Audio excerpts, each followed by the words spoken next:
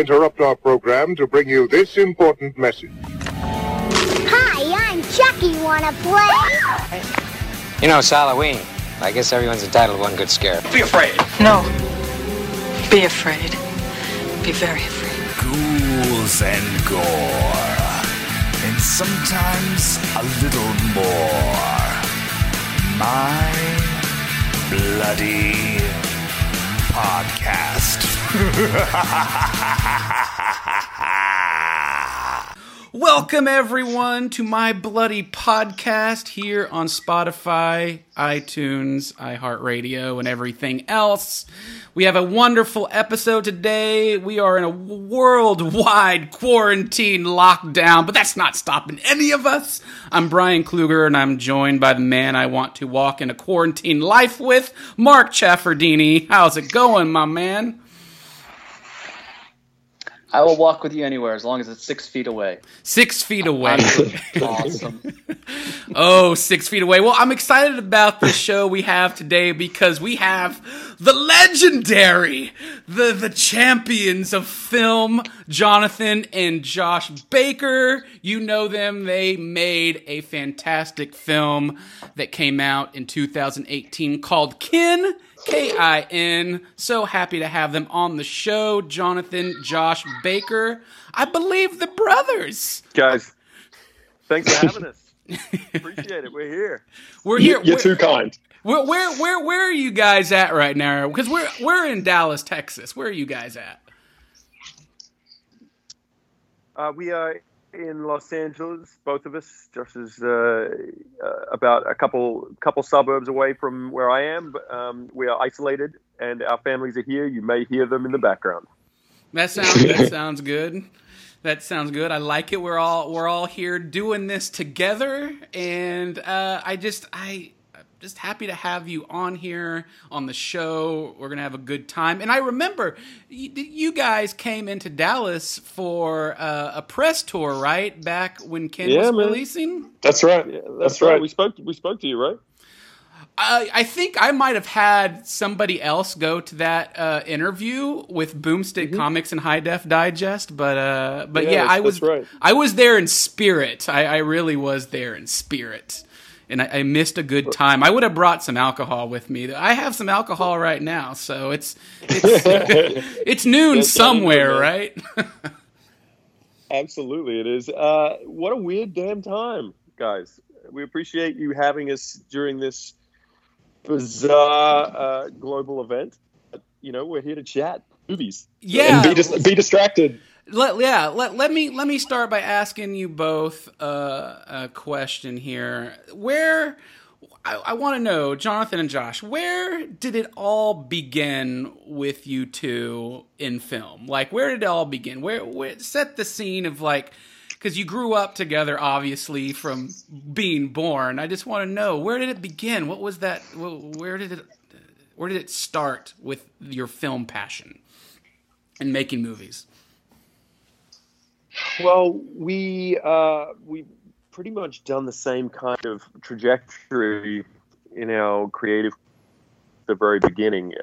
We've been doing a lot of this stuff together over the years, whether it was school or whether it was art school. But we started off as designers, and we were doing film titles back in the day, around when sort of, I guess, the 7 titles were like a big deal. You know, in that kind of era, making animations, that kind of thing, and then slowly stepped over the fence into directing. That was back in Sydney in sort of the mid-2000s. And then come sort of 2007, we decided to team up permanently and move to the States. And so we moved to New York, and we were there for a good 10 years doing Avatar. And we hooked up together and called ourselves Twin. We still direct under that moniker. And advertising for us is very different from Hollywood. We treat them. And so when we're making ads, we're called Twin. And when we make movies and TV, we're Jonathan and Josh Baker. That's got to get confusing You know, for just people. just to keep it confusing. I mean, it's not confusing. I don't think. I think we've built a brand in advertising, and believe it or not, you can't direct a movie and call yourself directed by Twin. It just doesn't work like that. Everyone wants to know what your real names are. So yeah, we've kind of just used them as different positions, and advertising is advertising. And then when we're making longer storytelling in Hollywood, it's a different thing. I mean, the great thing about working in advertising for the last sort of 15 years together is, you know, that in a sense was our film school, right? We got to work with some of the best DPs, Academy Award winning DPs in the world, and editors and production designers and all of the sort of key heads of department from movies. They work in advertising as well. People just want to make money. They want to shoot in LA sometimes so they can be around their family, and small quick shoots that just happen and move on. So working in advertising was a really great place to hone our skills, learn from the very best out there, and ultimately re-collaborate with some of these people when we got the chance to make our own movie. Right. Now, when you were young age, like grade school, did you ever have like any of those, you know, over-the-shoulder video cameras with the VHS tapes making movies with each other and friends? Oh, definitely. All about it. All right. Yeah, we would often, our deal was we would often, one would be in the movie and one would be making it, and we'd pretty much just rotate. So you had a crew wherever you would go and cast wherever you would go, and we'd just keep flipping that around, and often like did our own versions of trailers and different movies and things like that, and then started sort of writing our own. We were in a big stage of emulating, which I'm sure a lot of people go through. But before you find your voice and before you figure out whether you've got any talent, you're basically doing what other people have done and trying to do your version of it in your bedroom and your kitchen. What did you guys do? What did you guys do? Well, we went through a big stage of like emulating horror films, to be honest. And so like Candyman and all of those kind of 80s, 90s iconic horrors, we did our version of them. And usually they were like tongue-in-cheek comedy versions just to make our friends laugh. They weren't exactly like we were trying to make something to win a film festival award. I think for Candyman we called it Candy Guy. Exactly. Yeah, Candy Guy. Don't say it 5 times. Totally. Other stuff will happen. Oh my goodness! So, do you still have these? Can you release like a Criterion Collection version of these short films? I think they are around. I don't know how many of them have been transferred from old technology. I know when we worked at post houses back in the early 2000s, I tried to grab them and take them from VHS to beta tape so that we actually had them in a better format. But I don't know, man. All that stuff's kind of long past. In a box. Somewhere in Mum's basement. Somewhere. Yeah. We could dig them up. Oh, that would be amazing. That'd be a good Christmas present for us. I'd call Mom Baker right now.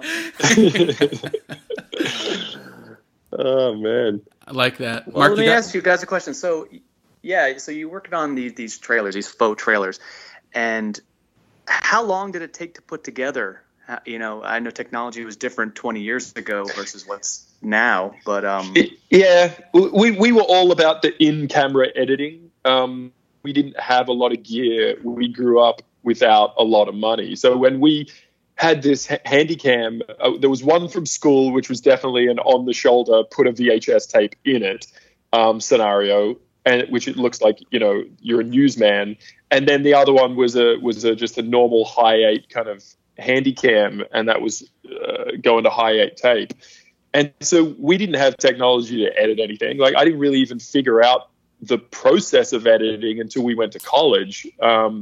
And so we were doing all just editing within the camera. And so you would lay a take down, and then you would watch it and go, okay, that's a good take. If it's not a good take, or somebody smiled or laughed or tripped, you're rewinding the tape and you're recording over it again. And so you're going to have these non-perfect edit cuts where you've got 3 frames of the last take sitting before it and all of that type of stuff. And so you try to get that stuff down to a science. And we ended up figuring out how to put cables from stereos in and record sound onto it over the top of it. And we got into a place where it was totally watchable, but it's about as ghetto as filmmaking yeah, gets. I mean, we come from the class of, you know, taping the radio, right, and making mixtapes. For sure. Recording from the radio. So it's like, it's that culture that sort of just makes its way into the film language. And it was a really fun place to learn a lot of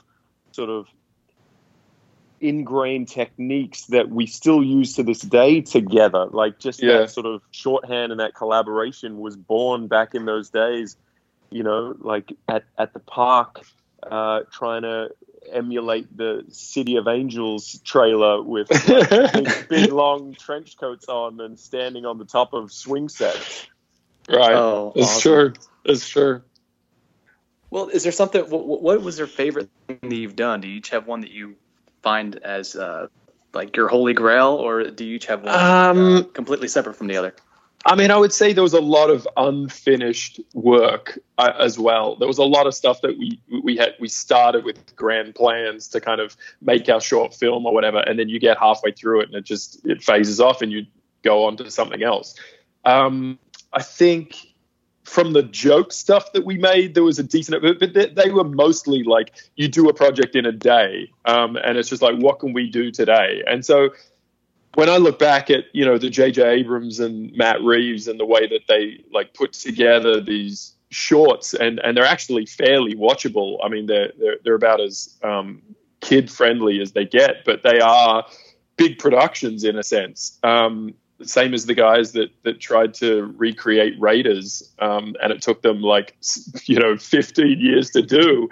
All of that stuff is really impressive because we never had the longevity. We would always, I guess, have these short attention spans. And so you would just put something out in a day and then you put it on a shelf and move on to the next thing. But the best thing about that is you're just constantly coming up with ideas and you're constantly having that inspiration of let's get something shot today, and whatever we finish by the end of the day that's what it is. And yeah, the turnover for ideas is incredible. Sometimes it wasn't even about a story. Sometimes it was just about a sequence or a shot, you know, and just like how did that trailer or how did that movie do that shot? Let's do our version of that. So we'll bring out fans and all of that kind of thing. I remember.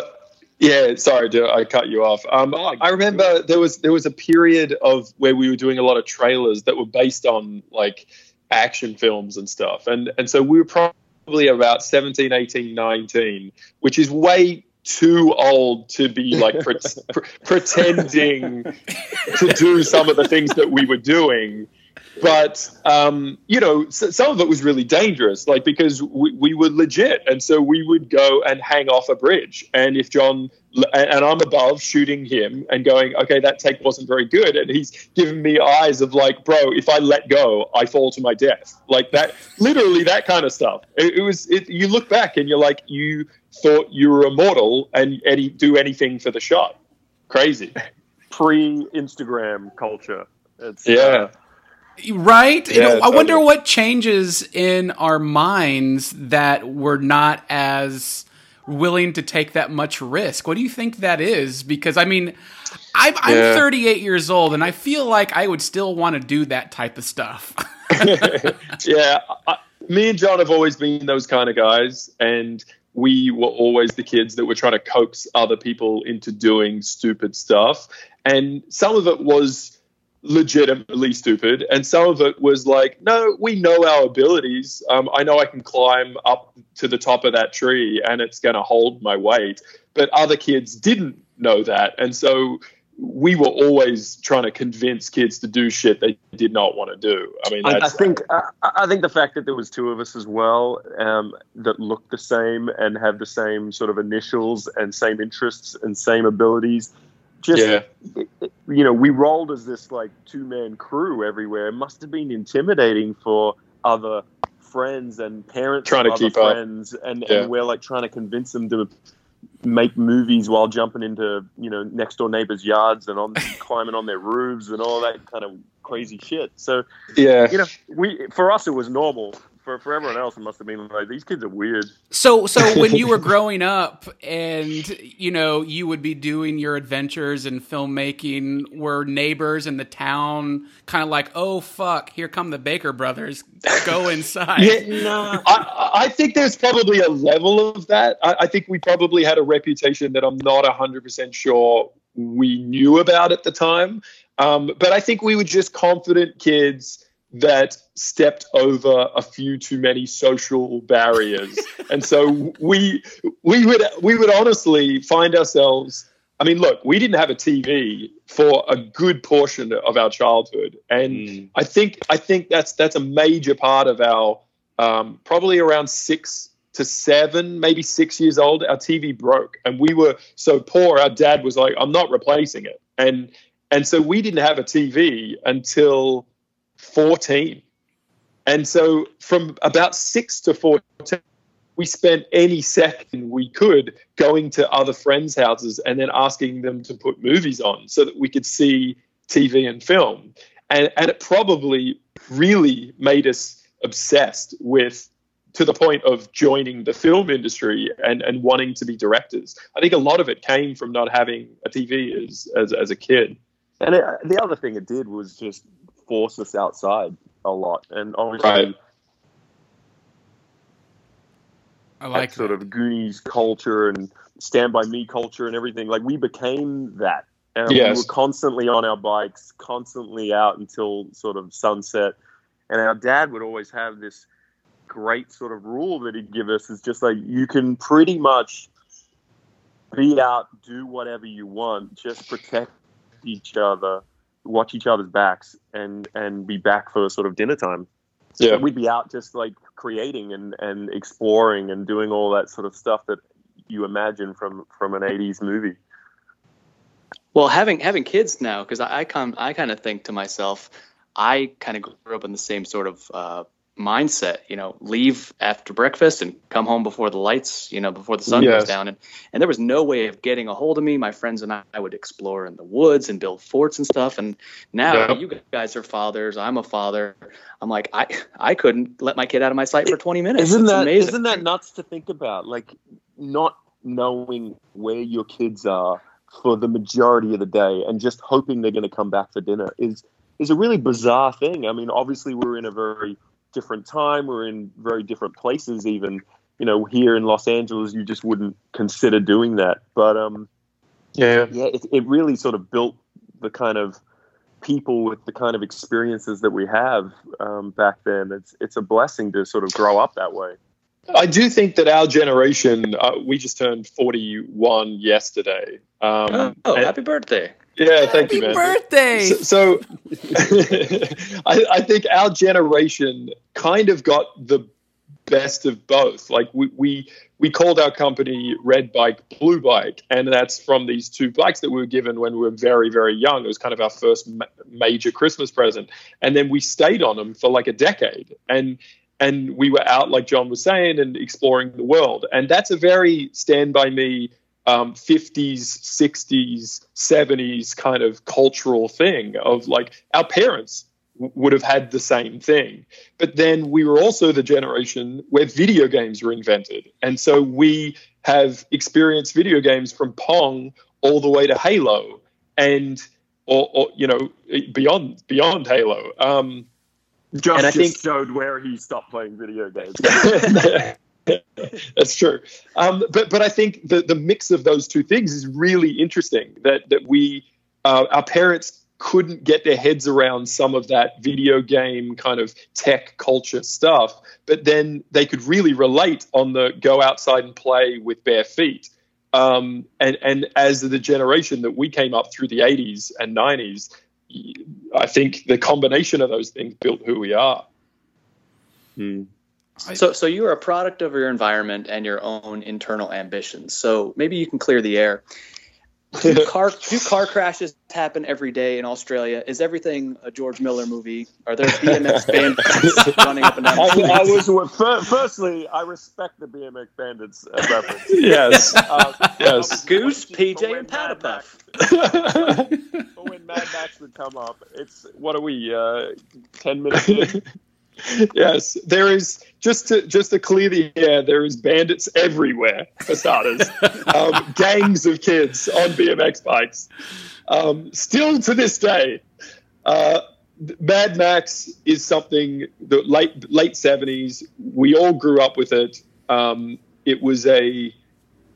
I think it was an icon in our cinema and something to be very proud of. But in this weird way, you guys embraced it maybe more than we did.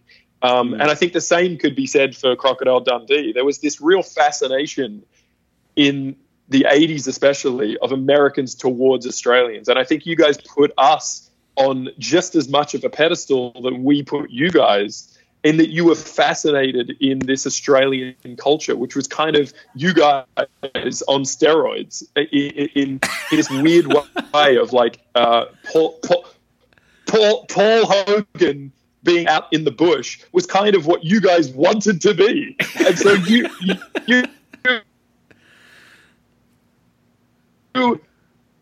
a thing out of these Australian cultural films in a way that maybe we didn't even. I heard it described the other day as Americans saw Australians as Brits that were nicer that you could have a beer with, you know? Yeah, I could see that too, for sure. And so we grew up with culture and specifically film and TV. And so I would struggle to name more than 5 shows that I watched on TV that were Australian, but pretty much everything else was either American or English. And it was kind of split down the line. You would have this kind of boring, flat, no color English stuff, which is probably more intelligent. And there's some good gold in there. Things like Fawlty Towers and cartoons like Danger Mouse. And then we would have this American culture, which was flashy and expensive and saturated and exciting, and it's all the superhero stuff, and it's all the A-Team, and it's Nighthawk and Automan and all these great TV shows that defined our childhoods. I don't think we had those shows that were Australian. There was a couple kids shows here and there and things like that, but all of our culture was American. So except BMX Bandits. And yes. That is where we were. That's Red Bike, Blue Bike right there. Yeah. It is weird. Nobody knows about BMX Bandits, I would assume, besides you two.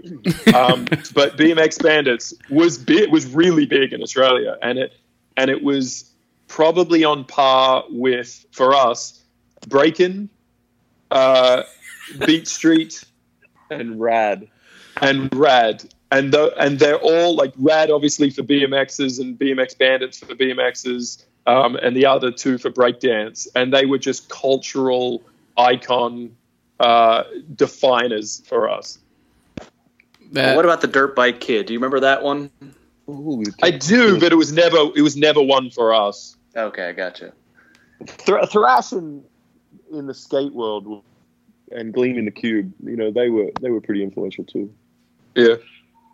Oh, BMX Bandits. Gleaming the Cube, that was huge. So good. So a little bit of insider tidbit about BMX Bandits is Nicole Kidman had a Tom Cruise poster on her wall in that film, and then later went on to marry the dude. Isn't that weird? So you're saying there's hope for people out there? Yes. Australian and have curly hair, they will one day marry Tom Cruise. 100%. The ugly duckling, redhead, curly redhead from BMX Bandits went on to marry Tom Cruise. That gave us all hope. Well, it doesn't hurt that she's a stunner. Have you seen Billy Bathgate? I haven't seen Billy Bathgate. Ooh. It's good. Required viewing. Required viewing. Nicole Kidman viewing. But I'll digress. Well, guys, we got to Billy Bathgate and it all fell apart. It all fell apart. What else you got? Well, go ahead. Go for it, Brian. I was curious. Was there anything that any one or two particular things that when you were really young defined your taste in movies? Definitely. John, what do you think? I would say you give an answer and I'll give an answer. Well, I mean, are we talking in terms of theme, or are we talking in just terms kind of like actual movie titles? I think themes and titles. Like for me, I know I've told the story before, but when Aliens, like the sequel, the James Cameron Aliens came out, my father brought me when I was, I think, 5 years old to the theater to watch that movie. And then that night after I saw the movie in the theater, he put my mother's pantyhose over his head. So it had kind of tentacle type things, and he scared me while I was sleeping. And so being scared and thrilled at the same time defined my crazy passion for film and horror and the weird and bizarre. Wow.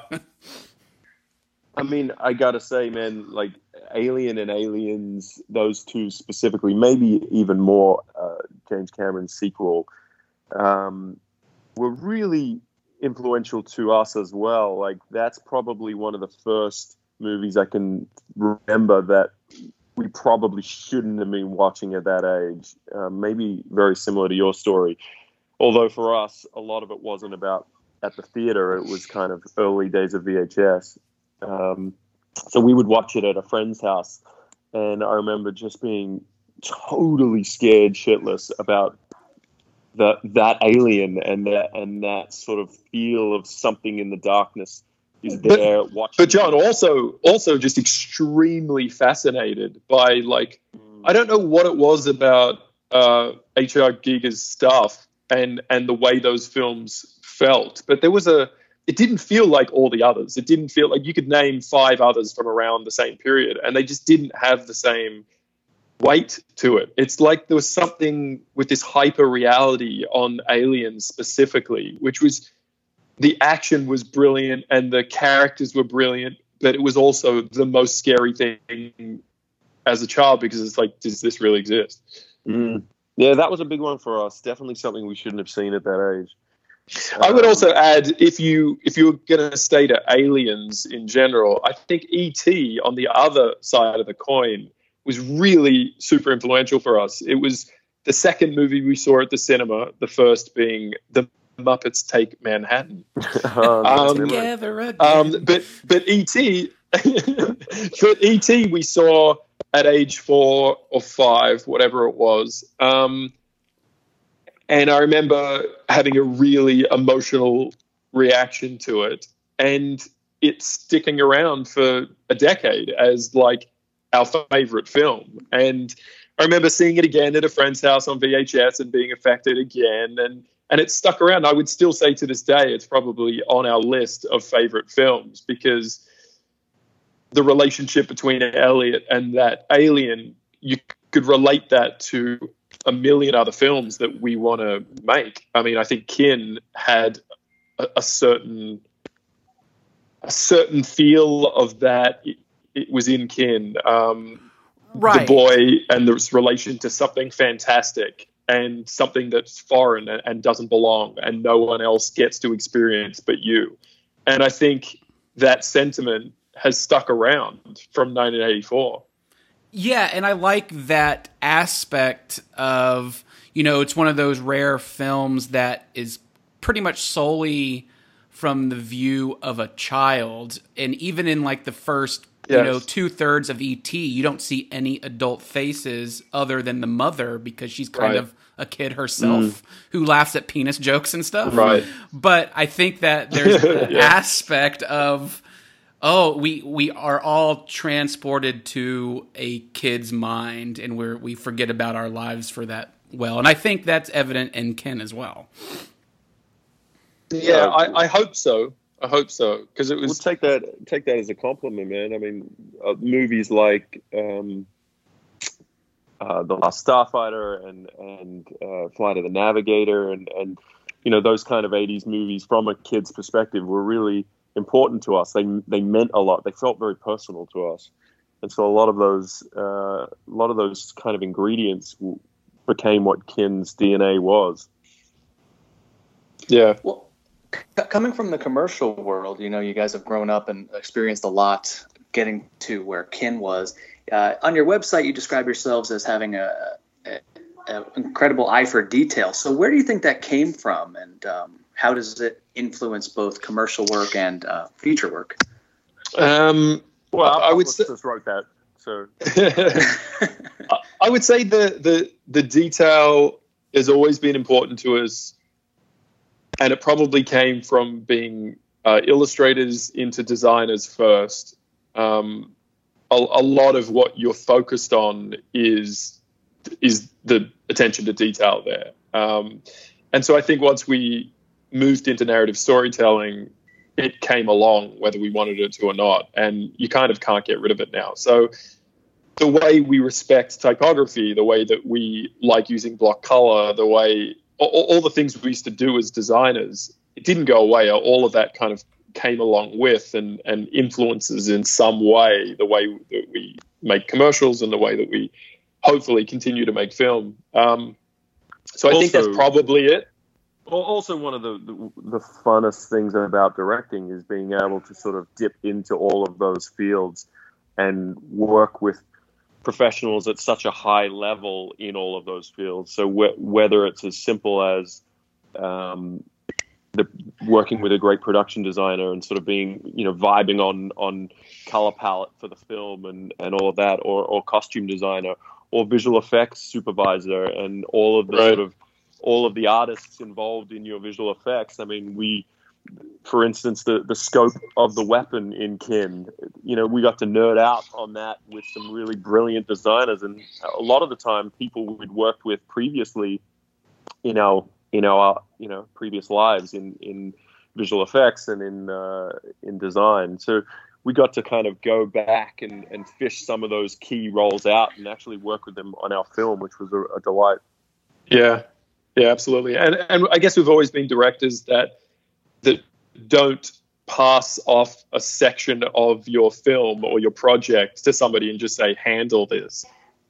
We've always really been involved and we love that collaboration, and we love being there from the brainstorming level and figuring out together what it's going to be, and then let that person go and create the way that they create. And you work in commercials, you work with other crew, you hear a lot about the way other directors work. And I'm always amazed when I hear of directors that are like, all right, cool, you go handle that. And they just really didn't even have an idea of what was being done behind the scenes on, say, the sound effects side or the score side or production design or any of it. Writing to a lot of, just go away, write that and bring it back to me. And I think some directors do get lazy in that respect. Maybe it's because they're working on too many things at the same time, or maybe they just don't have a confidence in doing more than just kind of what's in their lane. But I think some of my favorite directors, Nolan and Fincher and the rest, know how to do everyone's job potentially as good, if not better, than crew members. And so I think there's a real high level of respect I have for some of those guys that can rock in anyone else's world and at least have a conversation and know what they're talking about. I think that's it. Speaking their language, I think having strength as a director, being able to sort of put those different hats on, step into different fields and be able to communicate very clearly with a wide range of people. I mean, look at even the actors in your film. They all communicate on different levels. They all need different things. So really being a director is just about being collaborative and communicative with all of these different types of people, funneling them sort of along the same track to make the one thing that feels integrated and unified, that's what it's about. Thanks, John. You get that, dude. Well, do you guys ever get in a situation where sometimes in a creative endeavor you tend to focus and lock in on something too much? Does having a brother or somebody that's, you know, has the same blood as you help get you out of your own way sometimes? Or Yeah, absolutely. Absolutely. There are moments for sure where one of us will get too myopic and not see things from a you know, bird's eye view, and the other one can step in and say, I think we're missing the point here. Like, let's just step back and look at this from the big picture. And I think that's very, very helpful, just to have someone else either tell you you're wrong, or we're not taking crazy pills. We both feel exactly the same way. Logic is on our side. I think there's a real helpfulness to having two minds that come from a very similar place attacking a problem at the same time. I'm going to be really honest right now, and just with the process of Kin, there was a lot that was homegrown and completely hands-on for us, and it felt like a short film almost, like a passion project. We were just making it with our friends. There was a lot that felt like that. There was also a back-end portion in the edit and test screenings and release strategy and dealing with studio and all of that kind of stuff that was new for us. And a lot of the time we were told the words, just trust the process, meaning that, you know, this machine of Hollywood knows how to do things, and just allow it to happen to your film. And sometimes we'd be looking at each other going, no, I don't agree with that whatsoever. And that's how you make a very derivative, very obvious decision. And right now, I don't feel comfortable with that. And I genuinely think if it was just one of us as a director, you'd be a little bit more of a pushover. But there were times that I would look at Josh and go, bro, I don't feel good about this at all. And even without words, you're like looking at him and he's like, I don't feel good either. And you just got each other's backs. And I think having a co-director, and not only that, having a twin, family, kin, if you will, as your director. Aha! It just felt like the best kind of level of support built in, you know? Yeah. Well said. Well said. And I'm curious, you know, as someone who writes screenplays, I'm always fascinated on others' process on their initial ideas and the collaborative effort, especially between two family members that are so close when you start a project, writing. What's it like for you guys? Is it kind of like, do you go to like the pub and drink and like write things down on napkins, or is it kind of like you sit at a table and have fights? Yes. We come up with all our ideas over bar fights using bar stools. I would say that's so the way we've Australian. had, it is so Aussie, man. The way we've had the most success so far is usually one of us sparking an original idea, going, whether it's like you dreamt it. So it's, you know, some of the projects we've come up with have literally come from dreams. Some of them have come from just, you know, pondering in the shower. Some of them have come while driving around the streets of LA. Going to the other person saying, I've got this idea for a movie. And I would say most of it starts with that. And then pitching something that's either a napkin idea, something that is very short, or something that is really extensive. And we've had both. There was an idea that came from a dream where, you know, I almost said the entire first act, and John was just like, this is amazing, and we both then just fleshed out what that would be. And there was an idea recently for a TV show that John almost came to me with the whole thing, and I was like, yep, that's good. But at other times, it's what if we mix this with this, and it felt like this, and the lead character was like this. What should we do with it? And then we just spend months coming up with pushing it forward. And I heard Seth Rogen say this recently, and I really related to it, is it sits in your files for years, and you chip away at it, you add to it, and you keep making it better. And if the idea is no good, it'll go away on its own because you just lose interest and there's nothing about it that's kind of driving you forward. And we've had plenty of those ideas where, technically they're written down somewhere, but it's not something we're actively pursuing because there's just not enough there. If there is, and it's a really exciting idea, it's kind of going to continue to write itself. And you're going to want to focus on your attention on just building it out and making it better.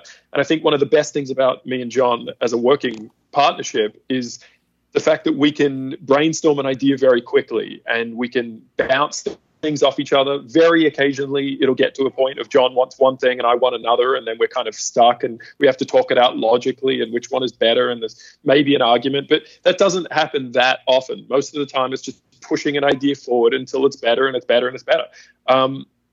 And so we built a slate of personal projects just with that idea of one of us comes up with something, pitches it to the other, and then we make it better together, and then we go out and we try to find a family and a team that will help get it made. And so right now, I think since Kin came out, we've stepped on and on occasion off a couple projects, but most of the time we're just sort of pushing some of this development stuff forward. Taking things, like Josh said, from a napkin idea to script stage and finding producers for it and that kind of thing. And some of that's for TV and some of that's for film. And some of that's for other mediums, like podcasts and a bunch of other things. But then we would have to, most of the time, bring a writer involved, because I think as we all... We collaborate really well with other people. I think we've found that the egoless, sort of very just collaborative way of working with a partner seems to work with us, and we've kind of embraced it as our thing, right? Like, we need to be open-minded or else we just wouldn't get anywhere. So working with writers is really enjoyable for us. We don't like to sort of sit over a typewriter and co-write together. We prefer to bring someone in that can bring new ideas, bring new life to it, and collaborate with them. I think I said collaborate like 5 times. Well, I like that. I like it. I do so like that's kind of how we build ideas, and then ultimately it'll become a screenplay or a pilot or something like that. Right. Unfortunately, that takes a little bit longer. There is days that we just wish, oh man, it'd be so much easier if we just wrote this ourselves. But, I guess the structure we've kind of introduced for ourselves is working with the best of the best and super talented people. And so that there are days that we're just like, I'm so glad we're doing this with that person because they've made it 10 times better than we could have, Right. Like that. So you've got some experience under your belt working for David Fincher's commercial company, and right. Shawn Levy was a producer on Kin. That's right. How did they help you, expand your minds or help you grow, give you input, or you have any fun stories from the sets? Yeah, definitely. I mean, I got a million Shawn Levy stories. That guy has Tom Cruise energy. He's got full enthusiasm, and he really knows what he's talking about. He's been there, 20 times himself. And so he was kind of a great partner to have on our first project. And when we were first shopping this thing around, our agents sent it out to, a lot of different people. And we sat a ton of meetings in 1 week to try to find the production company that we could partner with to get Kin, turn it from just a short film idea and then take our idea for the feature and flesh it out, get it to a place where it was shootable. And so we ended up choosing 21 Laps, which is Shawn Levy's company, like you mentioned. But there were a lot of other companies out there that were interested in it as well. And some of those had people, very famous directors and producers that ran that company as well. And so the reason we chose Shawn over other people is Shawn has a way, kind of like maybe the coach from Friday Night Lights, just has this way of giving you a warm hug and going, this is going to be fun, and this is going to work for these reasons. And so he just had full encouragement, and he always said it with a smile. He gave us a lot of his time at the beginning. We did hours-long calls with him, both when he was trying to seduce us to give it to his company, but also just at the beginning to get this thing to a place where it needed to be. But he's a very busy guy. He's making his own projects. I mean, I think when we first met him, he was finishing up the post on Night at Museum 3. And then this was pre-Stranger Things. And so then Stranger Things kicked in. And while we were coming up with ours, and we were, I think, finished our script, but we were casting, they were going on to shoot Stranger Things. And then that came out and became like the massive thing that it is today. And what I find very inspirational about Sean is that he's changed the path of his own career. And that's something we really strongly believe in ourselves, and we've done maybe 2 or 3 times at different points in our commercials career of just not happy with where we're standing right now. Let's change it to something better, something that we want to be working on, and bring other work in so that you physically change the type of stuff that you're seen as to be a director on. And Sean fully did that. Went from much more of a kid-friendly, Disney-friendly director that was probably a little safer and a little broader than most, to someone that is now doing extremely elevated and sophisticated genre work. And that's kind of unheard of in a lot of ways, like taking yourself from one very successful side of your career that you spent a decade working on, and then changing it to utter success in a completely different avenue. And now he has a reputation that did not exist when we were, let me be honest, when we gave him Kid. It wasn't even there. We were just able to see that through the conversations we had with Sean and Dan over there at 21 Laps, that this is the direction they're headed. And I'll add to that with their company really kind of represented what we wanted to be as filmmakers in this industry as well, which was, creatives that had multiple tastes that all kind of converged. They were making serious indie dramas like The Spectacular Now. They were doing TV work like Stranger Things. They were working with someone like Denis on Arrival, really sort of dense, heady, sophisticated sci-fi stuff. And then they had some of what Sean was playing with previously, which was a little bit more studio, bigger, summer movies. So being able to play in all of those camps was really exciting to us, and definitely opened our minds quite a bit. Very cool, very cool. I like this. I've got some fun questions for you to kind of round out our episode here. But first off, what certain scenes from film have always stuck with you? Some of your favorite moments in movies, certain scenes. Okay, well, to do that, we probably need to name some of our favorite movies. I wanted to do something fun as well, and just talk about our favorite movies now, talk about our favorite movies as a 20-year-old, and talk about our favorite movies as a 10-year-old. And I think by looking at that whole thing together, I think you understand who we are today. And I think we could take some of the movies from our favorite films now and talk about some of the influential scenes from those that kind of influenced who we are now. But John, you want to kick off some of our favorite films as a 10-year-old? Starting way back. Yeah, I mean, look, the movie we've probably seen the most, I think we watched it every Sunday, was Back to the Future. And we watched it mainly at our friend's house for the reasons we've already talked about. And I think so much of that movie has kind of stuck with us. I mean, it's always been the bar of like entertainment. It has humanity in it, has humor in it, it has the currency of cool in it, but all does it in a purely sort of effortless way. I don't know what would our favorite scene from Back to the Future be.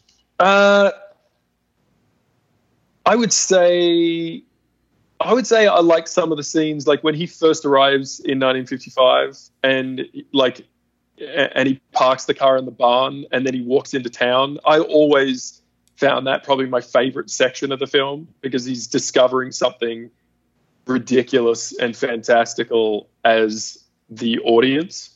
And I think that's always kind of stuck with us in the way that we try to tell commercials and we try to continue into film, is bring the audience, parachute the audience into something crazy and see it from a very grounded perspective. And you really related to his mom having a crush on him. Yes, that was very personal. That was very personal. That's very personal. I love that scene where Marty is trying to coach his dad on lessons and how to pick up girls. Like, should I swear? Yes, God damn it, George, swear. Yeah, amazing.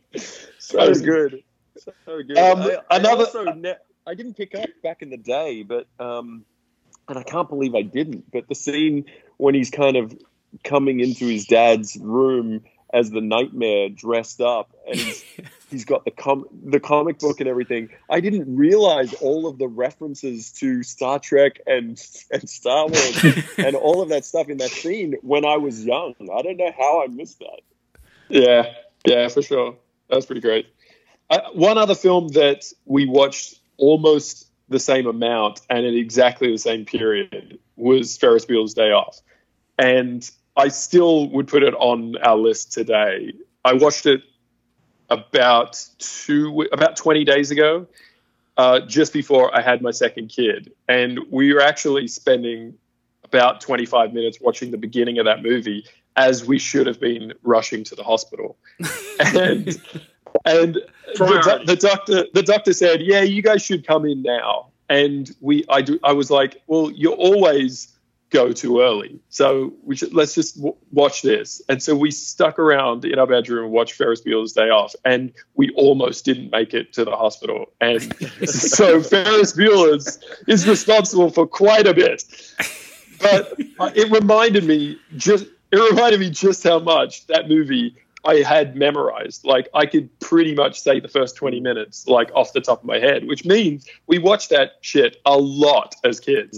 And I still think it's some of the tightest, most contemporary dialogue. Like, it's just so strong. That monologue of him, the lick your palms, trying to get out of school, is one of the best monologues in movie history. Him just talking to the camera about how to skip school and fake your parents out. Like, it's timeless too. Absolutely. It's fun. I think the talking to camera is I think the talking to camera is still like the perfect example of it. And every time you see it, and you see, like, I was watching High Fidelity, and Zoe Kravitz like turns to camera and does all that, so, which is in the John Cusack version as well. But it's like it built. For me, I mean, I might be wrong. I'm sure there's other examples before 1986 or whatever it was, but it owns that cliche, and it does it so perfectly. And you're right. The way that he like turns the camera and he explains things about like lick your palms. I know it's a little infantile, but it's perfect. It just works so well. It does. I love that movie so much. That's a good one. So that was growing up. So what about? Oh, go ahead. Sorry. No, I was going to say, sorry, Mark. I cut you off. Go for it. No, it just sounds like that we're all speaking the same language. We love it. And that kind of it describes what Guillermo del Toro calls a one-sock movie, where if you're getting dressed and this movie's on, you will watch the whole thing before you do literally anything else. So almost missing the birth of a child, it's a one-sock movie. One-sock movie. That's amazing. Yeah, that's pretty great. I'm going to use that. I mean, put it this way: I was at the hospital and stressing out because we were pretty far along, and time became a real issue, and I started cursing out like myself for watching Ferris Bueller's because it was so addictive. We just couldn't stop watching it, and it was the worst timing. That's amazing. So, what other movies would you put in the 10-year category, Josh? Well, we don't have to go into detail, but I would say the first Superman, Richard Donner's Superman, had a real escapist power as us in our first 10 years of life. I think that was a huge one for us. I would add to it the ones you probably already mentioned, Last Starfighter, that is pure wish fulfillment, and Flight of the Navigator, wish fulfillment in a slightly different and slightly more personal way. I don't think Flight of the Navigator holds up to the degree I want it to. There is I'll be honest, the visual effects does, man. Like, no, I know it's not seamless, but it's good. It's I was gonna say half the movie is perfect and really lands, and half the movie is so corny and like that Pee Wee Herman voice that the alien goes into, and some of the gags and stuff. I watched it recently and I was like, man, half of it's really delivering and half of it like really turns me off. But overall, as a concept, amazing film. Yeah, you didn't like the 10-minute dog frisbee scene that the whole movie opens up? Seriously. I don't think anybody's ever recorded that since then.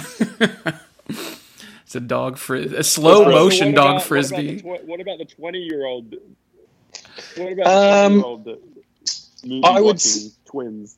Well, I would say at 20 we were into.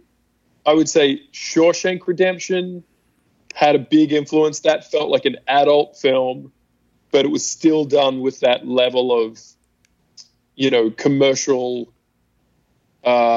heart that we were really into at the time. And so Shawshank could be a hard one to go past. I would say The Fifth Element really delivered on scale and is kind of a really weird film still to this day. Like I'm shocked how much money they poured into that film. It's pretty amazing. There's some quirky stuff going on in that. Definitely. We really connected to Out of Sight when that dropped in 98, I believe it was. And the relationship between George Clooney and Jennifer Lopez, I think both of them were it was very sharp. The dialogue was perfect and still to this day is perfect. And the David Holmes soundtrack was just next level as well. That's probably the direction we were heading at 20, that was into some of that more. It's still commercial, but it's a little left of center, and Out of Sight still kind of a perfect film. We were obsessed with The Cable Guy for quite a while. Me too. Around that time, that movie is unbelievably good. I used to go to, after that movie came out, I used to go to friends' houses and like feel on their walls and like that's your sweet spot. That's amazing. Yeah, I mean, it is still to this day like top 5 most quotable films ever. Like that and Tommy Boy is like just extremely high on the list for quotes. And then the obvious like Fight Club, Matrix, they were definitely on there. Just like out there punk rock kind of movies. Yeah, absolutely. We were also obsessed with Desperado, which I don't know if it still holds up, but at the time just felt so rock and roll. It was like Antonio Banderas was killing it, and Selma was like such a great character and about as sexy as it gets on film. And the action felt like it was really delivering, like it was super choreographed. I just remember loving Desperado, and it was funny as shit as well. He really did a great job, especially going from El Mariachi, something that felt so independent, to Desperado really having a slickness on it. I remember being very inspired as a filmmaker, or as an early wannabe filmmaker, by the level of quality that got, like, the polish that was on Desperado. Yeah, I think Desperado and Mallrats kind of felt like the next step for these filmmakers that we were watching that started with El Mariachi and Clerks, and where that potential could lead. That was a pretty exciting time. Right. And then I'd end it by saying early Michael Bay. I wouldn't say I'm much of a fan now, but at the time, as a 20-year-old, Bad Boys and The Rock were about as solid as it gets. I remember just being such a huge fan of Bad Boys specifically, and it feeling so fresh for all the reasons that it was. I mean, taking two guys that had no reason to be in that movie and making them movie stars, and then all the cliche slow-mo, rising roaming cameras and all of the stuff that was in there just felt so fresh.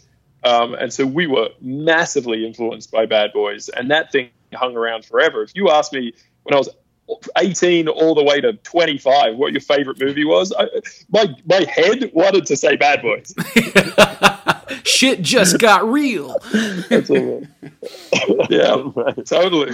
Having said that, watching Bad Boys 3 while we were down in South Africa fairly recently was one of the biggest disappointments of our life. It was a major part of our 20s in us that were just like, no, dude, this is going to be good. Trust me. And then a small part of our 20s died on that day.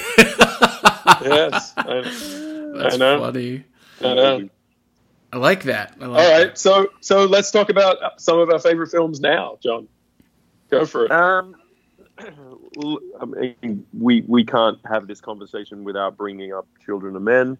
It's probably a pretty fitting time to be talking about a movie that dark.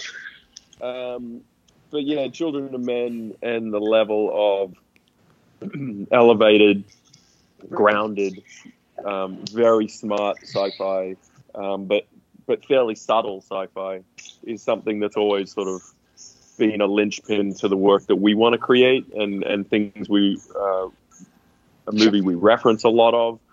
And just talking about the very sort of very professional hand at sort of building a world like that, characters that you care about, and the super subtle visual effects and technology that kind of weaves its way into a story like that. Yeah, the production design is super strong in that film, and it has, like you're saying, this subtle near future sci-fi that is just shellacked all over that film. It's a hard one to not say is our favorite every time the conversation comes up. And then there's movies, timeless movies like Seven that will always be on sort of my top 10 list. It's kind of Fincher at his best. It's super gritty. Really innovative movie for its time period. One film that I always want to bring up is Road to Perdition. Just with how beautiful the cinematography is in that film, and such a awesome cast working at such a high level across the board, from Daniel Craig to Tom Hanks to just so awesome. The kid. I think the three things working together in that is the music interweaving with the cinematography, weaving with the acting, is just like really, really great. Road to Perdition is a super good film. I would say, what else can we put on that list? I still really respect Heat. I think that was pretty influential in '95 for us, and it's another one of those films that you mentioned where if it comes on, you're gonna get through a decent swath of that film. Heat and the relationship between the white hat and the black hat is kind of perfect in that. And then also in the way that classic shootout scene kind of influences every shootout scene that's made beyond that. And even in Kin, when we get the chance to sort of really arc up for a moment, and it's not long, but we definitely, in the sound design and in the way the sort of metal hits and the echoes and all of that kind of stuff that they really set the bar on. We talked about that film a lot. Yeah, definitely. Always had a soft spot for Jerry Maguire, and I think it's a really interesting film to become as famous as it did. I think it deserved it, and I think it was something worth talking about at the time. But I'm shocked that the amount of people fell into Jerry Maguire that did, because it's a pretty weird film. It's like, I don't know if in 2020 that movie is becoming as popular as it did in '96 or whenever it came out.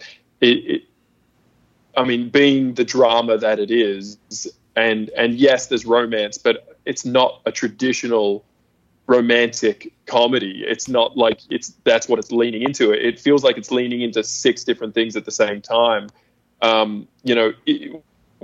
It's a sports film. It's got romance. It's got really good comedy, but almost none of those is what the film is on center stage. Structurally, it's quite a bizarre film as well. If you break the script down and you break the editing down in that movie, it's kind of weird. Totally. Yeah, so something about Jerry Maguire and Cameron Crowe in that period still is really strong. I think it's one of Tom's best, and anybody that says Tom's not a great actor, there's a handful of films out there you really should be watching, because the guy's got got legs. What else, John? It's probably our favorite filmmaker at the moment is probably Denis Villeneuve.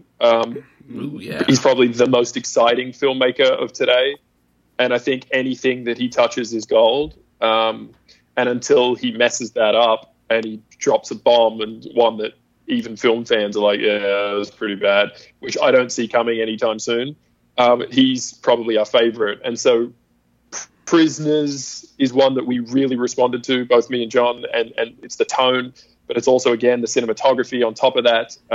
It's the acting. I think Gyllenhaal is amazing in that. And keep going. Arrival, Enemy, Blade Runner, 2049, Sicario, like they're all fucking. Yeah, they're all amazing. Sicario gets referenced over in the Baker Brothers camp quite a bit. That's pretty amazing as well. So pretty much anything from Denis is getting the double thumbs up over here. So that's a lesson in how to turn a quick question into a 12-minute answer. No, that's great. I love it, because I love talking like the certain scenes and movies and filmmakers with everyone, and especially y'all, because y'all seem to just to have this fiery passion for it, and I love. It seems like we have like a lot in common movie wise. So I'm just digging everything you're saying. Yeah, I think so too, man. So very cool, very cool. That's so great. That's great. A couple questions to end it on.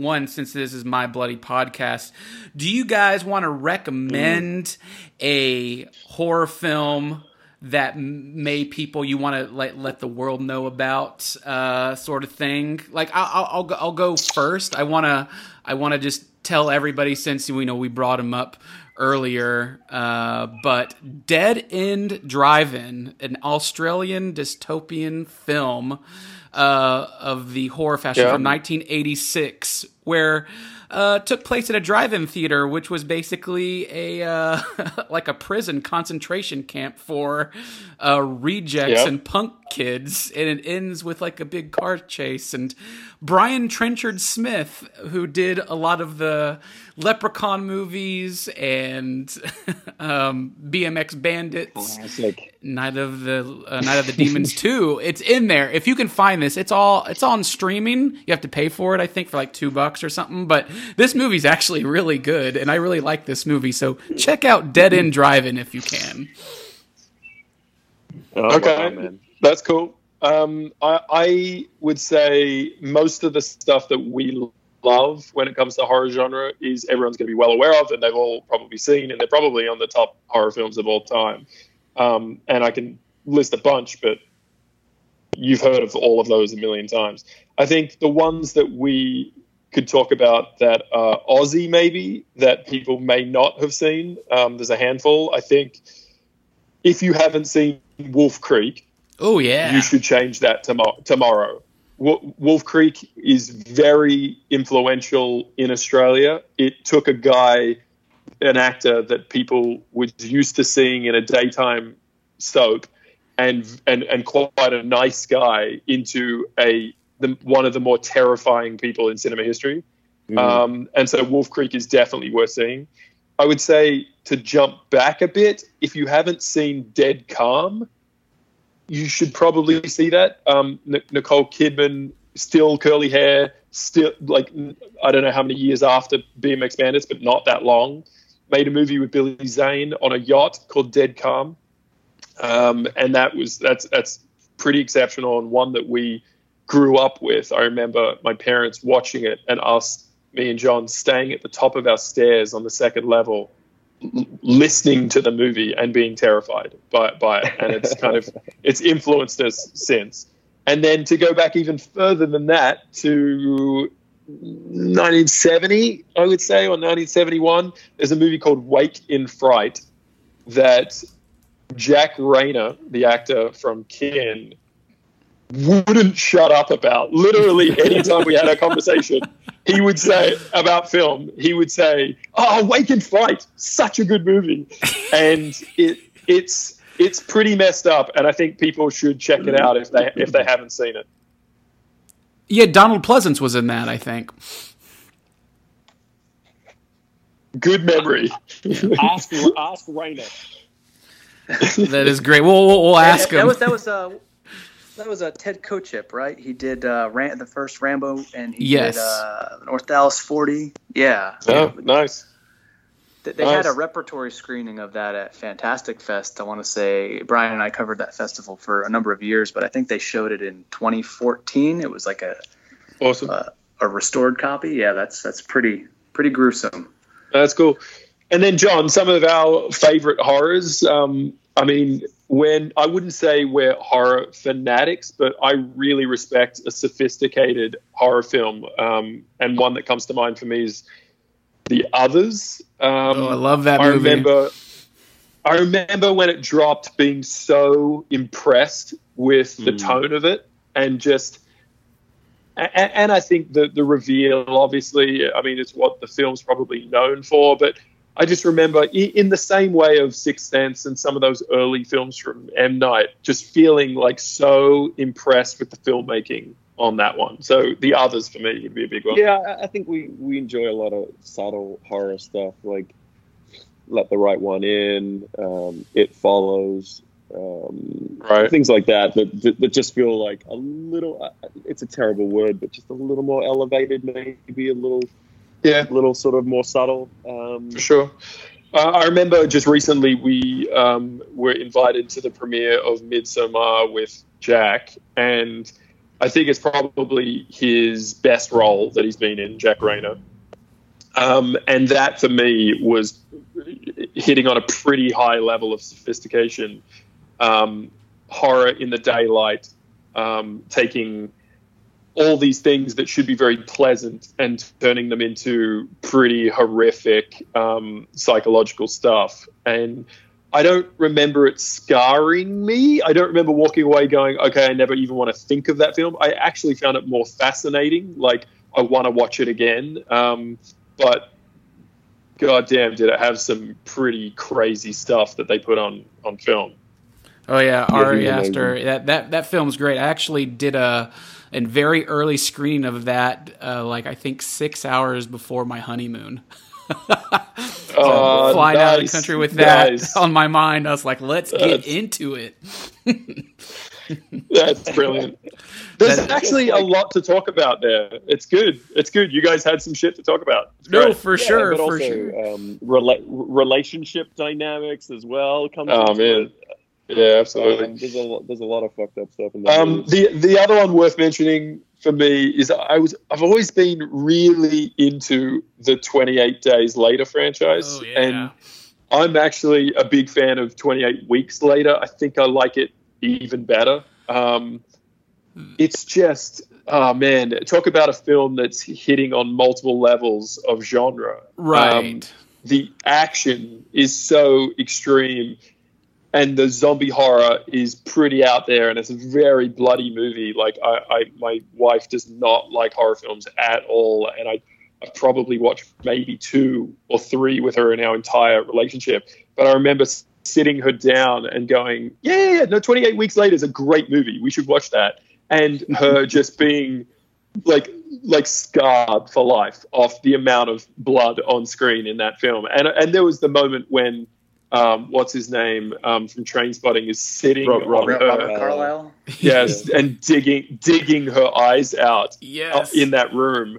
And I looked over it, I was like, I don't remember it being so bloody. But it's such a good film. And the filmmaking itself in that thing is really, really good. And obviously the first one had the video camera aesthetic, and it was doing very fresh things from Danny Boyle. But I actually find the second one delivers more personally to me and my tastes, and it's hard to go past. Well, the opening scene. Yeah, that opening scene is unbelievably good. And all the way to the boat and gets in, and he's like so good, pulling away from the wharf, and the zombies are all collected. It's so good. Well, it's also with that film, it shows how something so regimented and security-wise can go tits up in a matter of like 5 seconds.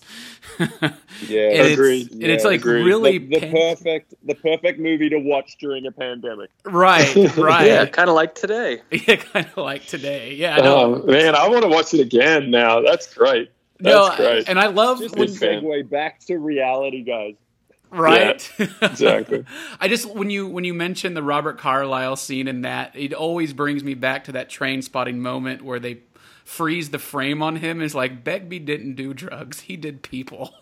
Yes. And I love that so good. It is so good. And here's a little tidbit for you, something we don't talk about a lot, but in Kin we really sat down and had meeting after meeting about how to make our bad guy, which ended up being played by James Franco, iconic, and how to not have a disposable bad guy. And whether we succeeded or whether we failed, we get hit up quite often about people liking Taylor, his character from that film, and we had someone say, I would watch an entire movie around just Taylor as the anti-hero, and so hopefully we were successful. But that character was based around, or at very least took reference from, Begbie from Trainspotting. And that's awesome.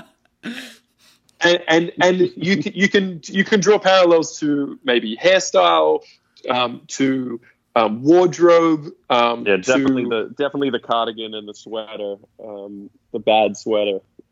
Yeah, with loafers and dress pants, or maybe a little bit of jewelry and a singlet. And so, there was some visual parallels going on there, and we tried to take from something that wasn't American. Begbie was pretty influential, or Trainspotting was pretty influential in Australia. But also just this feeling of he can snap at any moment, and there's this real unpredictability to him, and we tried to put that into the character as well. So, side note, Taylor comes from Begbie. I love that. That is so awesome. Now I got to go watch Ken again on my 4K and just see those parallels. Yeah. I like that. Mark, did you have? Dude, go ahead. Sorry. What was that? Sorry, we keep interrupting each other, but I just keep coming up with ideas for things to tell you guys that you might dig. And this is another one. The day that we sat down with James to tell him about his character, James is a very busy guy, was a very busy guy at the time. And so he was doing 10 different projects at the same time. So it was more about getting his attention and being able to sit down and actually talk about something. And so we went to Soho House. We told him about the film. He asked some really interesting questions, things that you would never expect an actor to ask. He asked us in the middle of that meeting, how does the weapon work? And we were like, I remember looking at John and we were like, are you serious? And he went, yeah. How does the weapon work? And we kind of had to scat our ideas off the top of our head of just well, it's a plasma-based weapon. We literally were caught trying to explain what our sci-fi alien technology, what the alien technology in our sci-fi weapon was for the film, and that's the kind of level of detail that I respect. And so the day we put together a Photoshop image, we took images of James from online, and we changed his haircut so that he had this giant mullet, and we put a grayed out pupil or an eye. His iris was a little bit washed out. We put some tattoos on his neck, and we sent it over to him. We're actually kind of nervous about him coming back and saying this is silly, or like this is going too far, or this like no, I just don't like the hair or whatever. And James is the type of actor that is down for whatever. And he said to us very early on, "Look, I am here for you guys to do your vision. So like whatever you guys are thinking, let's talk about it, and I'm here to do it." And so from the very beginning, James was down, and he rolled onto set with an hour to go before he had to be on camera. And so we went through all of his wardrobe, we cut his hair, we put tattoos on, and we got him in front of camera all in an hour. And so if he had even one question of like, no, I'm not doing that, we would have been screwed. But he was so down to just dive into a crazy character. As we all know, he's played, a million characters in his career, and some of the best ones was like Alien from Spring Breakers. He's done some pretty crazy shit, and he was down to bring that kind of Begbie vibe and design this character with us. I love it. That's awesome. Yeah. I'll just quickly continue that story because no one knows this, but there was a scene that was cut out of the movie where Taylor is sort of in his own head after the death of his brother. And obviously the movie is called Kin. It's about how sort of tragedy within different family groups affect all of these characters in the film, even the villain. And he was just sort of sitting there stewing like he's going to freaking murder someone. And he flips the table that he's sitting at, and he's wearing a bathrobe. And you can see the bathrobe open as he kind of turns towards camera, and he has this gigantic witch-style goat's head skull tattooed on his chest. And it was something that we actually got drawn up, designed, and put on James's chest. And it was only going to be visible in this one shot in this movie. So that you look at it and you're like, holy fuck, what is that? And it got cut out of the movie. And while we were shooting that scene, James moved his arm across the table to clear the table of what was on it. And there was a cigarette ashtray, a gun, and a couple other things on the table. And as he just like shook them off the table with his arm, swept them off, and then flipped the table upside down, the porcelain of the ashtray hit a wall, bounced back, and cut a major gash in his arm. Wow. And the take ends, and we're all like, wow, that was incredible. Walk over, and James is sucking the blood off his arm because he's just cut it. And we're like, you all right, dude? And he goes, yeah, I'll be fine. Just get me a bandage or something and we'll go again. And we look down at his arm, and there is a 2-inch long gash on James's arm. And this was the first scene that we'd shot with James. And me and Josh look at each other like we just broke a major Hollywood actor on our first take with him. And we were like nervous, just like, what do we do? And he's like, nah, I'm good to go. And he wrapped it up with gauze and did another take. It was incredible. That's amazing. He really was one of the best parts of the movie, and I feel like you and I had a 16-minute interview on camera. We did 45-minute Q&A with the audience, and it's been kicking me for a long time. I was like, why didn't we touch on Franco? So I'm glad you dropped all those nuggets on us. Well, yeah, that's a story no one knows, so that's just exclusive for you dudes. Oh, thank you. That's amazing. Exclusive air high five. I like that. Well, one last question for you guys about since we also love music, we love songs and soundtracks and whatnot. And with Kin, you had Mogwai do the music for you, but I would like for you to pick a song that you think would pair well with your film Kin, based on tone or, you know, either something you had the rights to but didn't get them or something like that? Okay. I mean, it's a really hard one to say. For starters, we got everything that we were after. We were so lucky. We wrote into the script that Taylor was listening to a Joni Mitchell song in a scene. And, you know, it's kind of Pulp Fiction style. If you don't get that song, you're kind of ruining the scene in a lot of ways. And so it was a bold move. It was something we were nervous about from day one. And it was a song called Help Me by Joni Mitchell. And we always had this thing that Taylor's character would be into very sweet folk music from the 70s.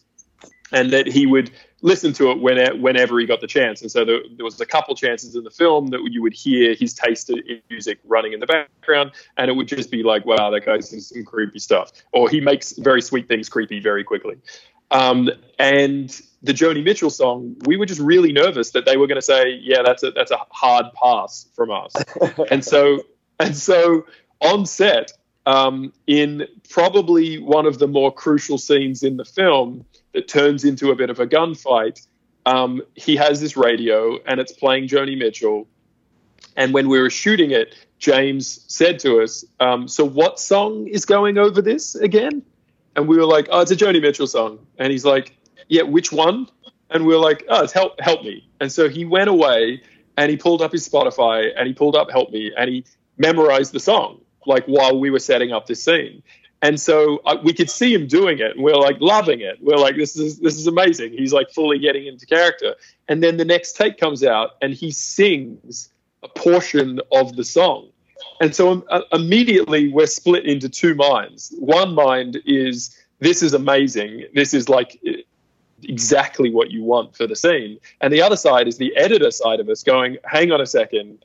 If he's singing the wrong part, he's really tying us into using just that section of the song, and that may not work. Or if we don't get the song licensed, the scene doesn't work. Yeah, 100%. And so I remember one of the more awkward moments on set that we had was me saying to James, I love it. I think it's brilliant, but you got to give us one where you don't sing.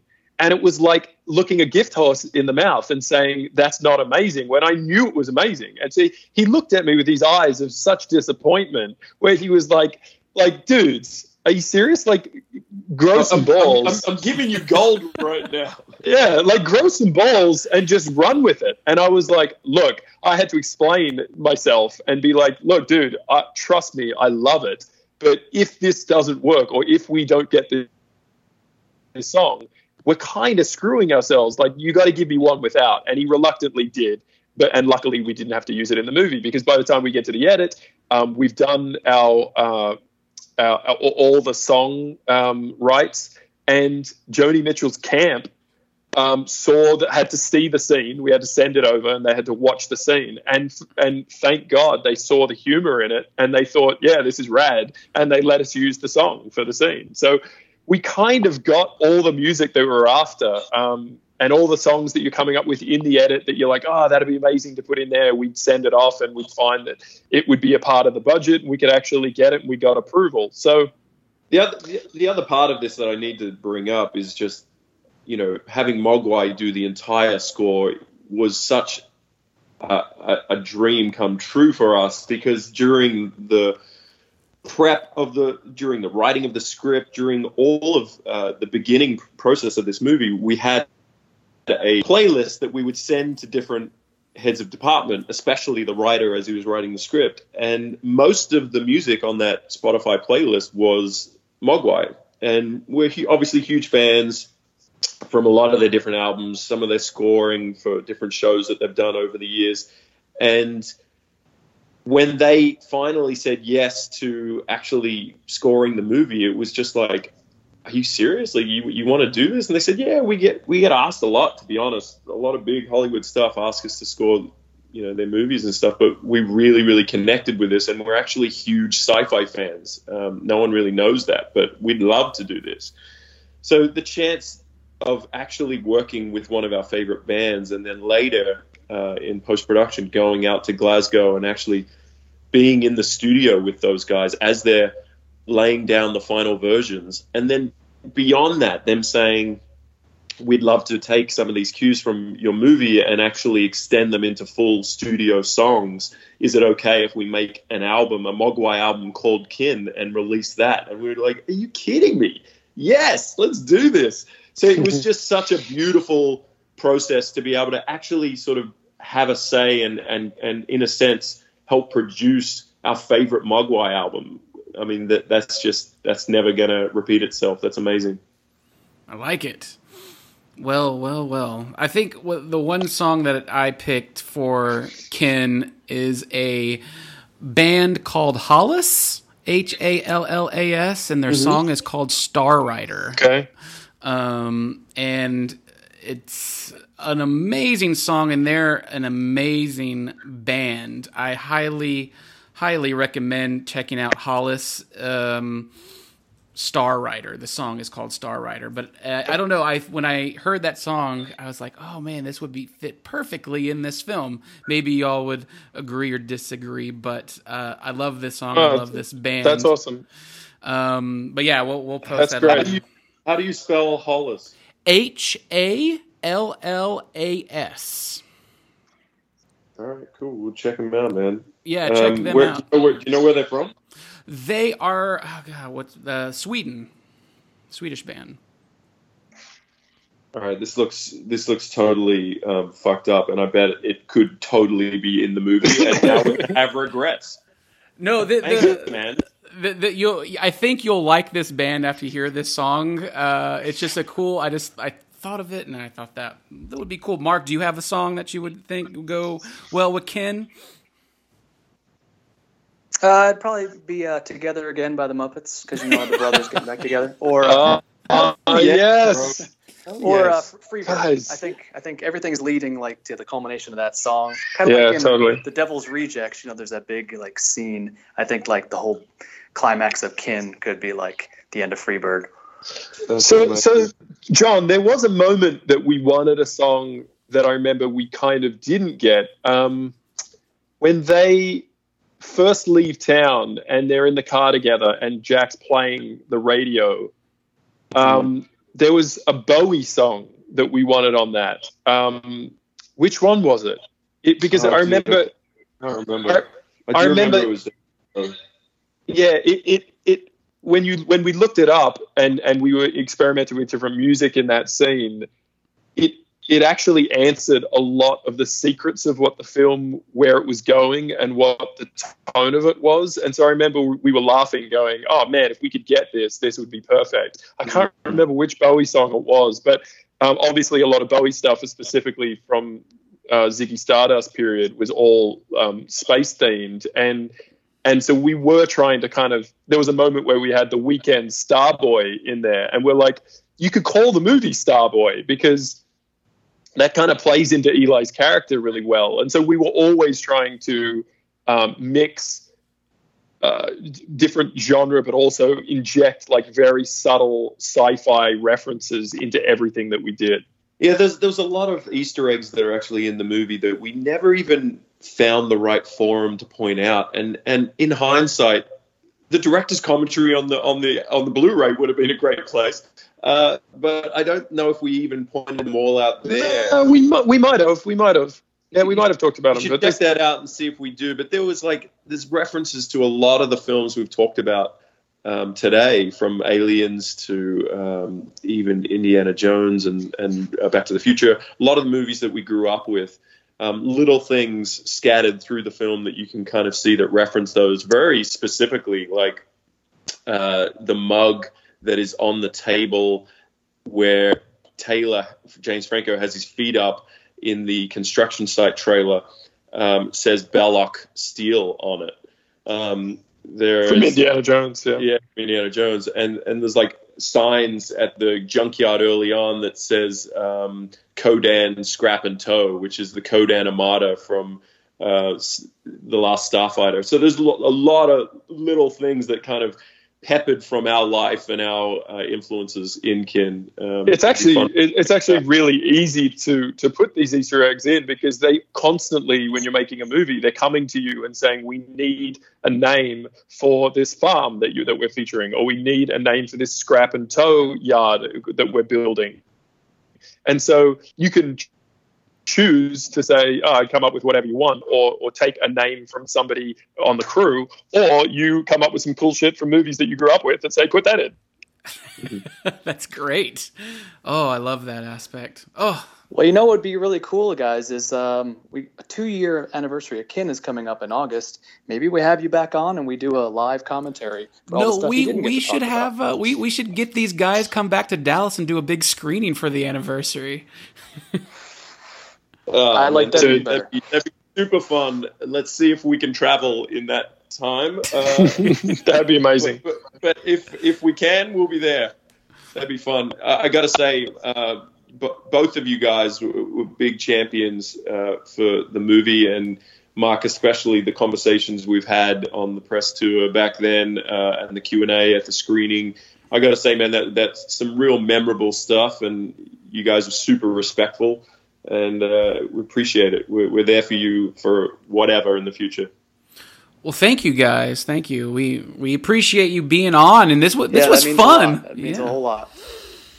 Mark's a good guy. I'm guy. glad you guys had fun. It's always cool to talk about our influences and childhood and reminisce on that kind of stuff. It's fun. I hope audiences get into it.